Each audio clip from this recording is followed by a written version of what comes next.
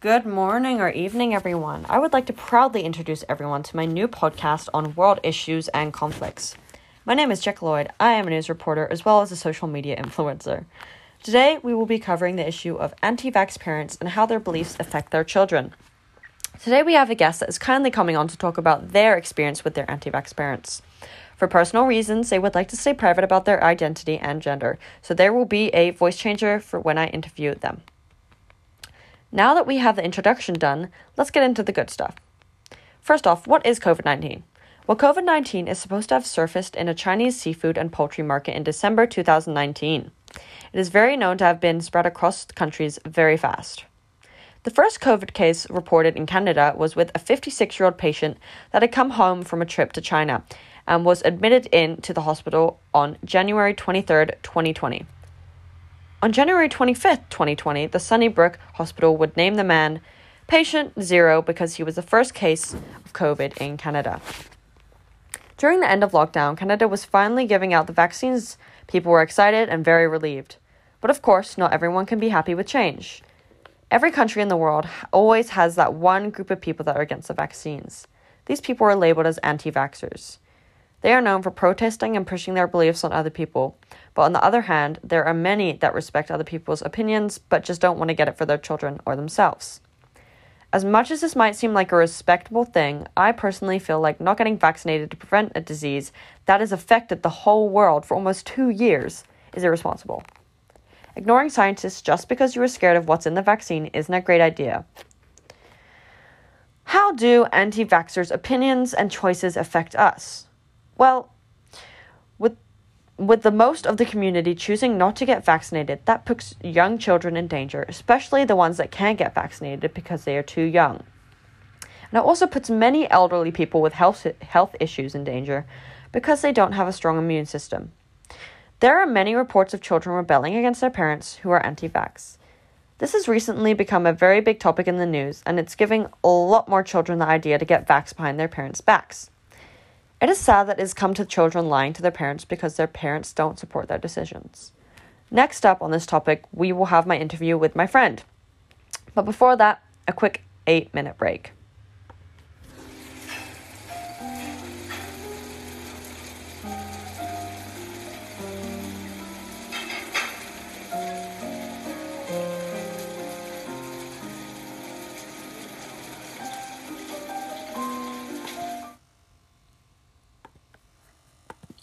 Hi, I would like to welcome you to the podcast. Today I'm just going to ask you a few questions and hopefully you can answer them. So the first question is, who in your family was the main person to be against vaccines? Both of my parents were against the vaccine, however, my brother was not, so I was glad that I had at least one person that was supportive of it inside my family. That's sweet that your brother was there for support. A lot of people don't actually have that, so that is very, very lucky for you. Next question is, how did your parents' views on the vaccine affect your outside of school life, outside of your household? So it affected my life outside my household in a couple of ways, but the most significant being just at risk for getting sick and the worry of getting others sick. That was always at the back of my mind, and I was a little scared and wanted to get the vaccine even though I wasn't technically allowed to. And then there was simpler things such as not being able to sit in certain areas like dining or at the mall. You can't sit in certain areas. Yeah, that makes a lot of sense. Luckily, I was actually with you in the mall when that happened, and yeah, we did have to sit outside, and it was not very nice to sit in the rain, so it was a smart idea. Next question is, what was the pushing factor that made you decide to go get the vaccine on your own? I decided to get the vaccine on my own as, like I mentioned before, I didn't want to put others at risk and myself at risk. I really don't want to get COVID, and I don't think many others do as well. So that's basically the reason why I chose to get it. And as well, you can go to events and you get to sit inside. Yeah, that makes a lot of sense. Next question is, when do you think you will tell your parents you are vaccinated, or will you never tell them? Well, I try not to think of what to do because it's too stressful. Because I don't really have a plan. I probably will have to eventually tell them since it's going to be obvious once I start not doing the, what's it called, rapid tests for school.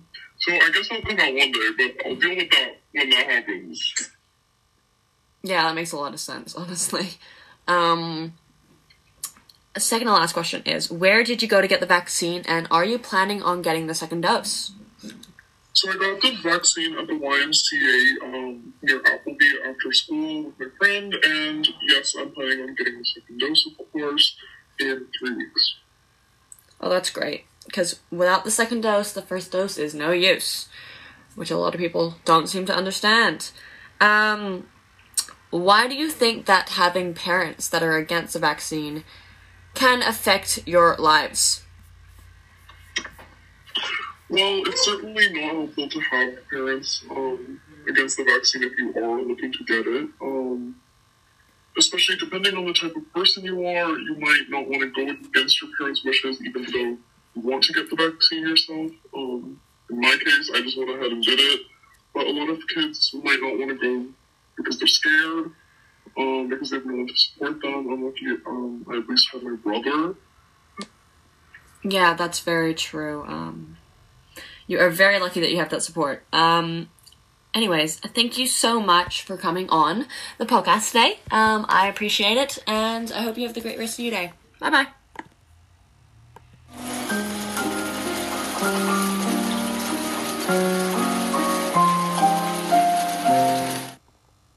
All right, I hope you enjoyed that interview.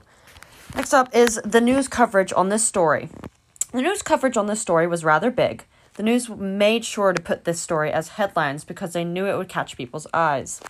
The placement of the headlines, anti-vax, was what was on headlines most often. Whilst news were talking about this topic, they used the placement on the front page and an angry tone. The angry tone was to show that being anti-vaxxers is dangerous to society and can make people angry. Whilst reading certain articles, I found that the news coverage was mostly focused on the parents more than their children. As much as the parents are the problem, I also feel like there should have been more coverage on how the parents could be affecting their children's lives. Ever since news articles starting to be made about anti-vaxxer parents, there has been a big uproar about how scientists admitted that they were wrong about saying vaccines can give children Down syndrome and more. But anti-vaxxers seem to still ignore this information and carry on thinking nonsense. This news coverage has created a split between people who vaccinate their children and people who don't vaccinate their children. When talking about anti-vax parents in articles, they tend to have a harsh titles such as anti-vax parents are a sign this nation has lost its way. This is an example. Thank you so much for listening to this week's podcast. I hope to see you in the next one. Bye-bye.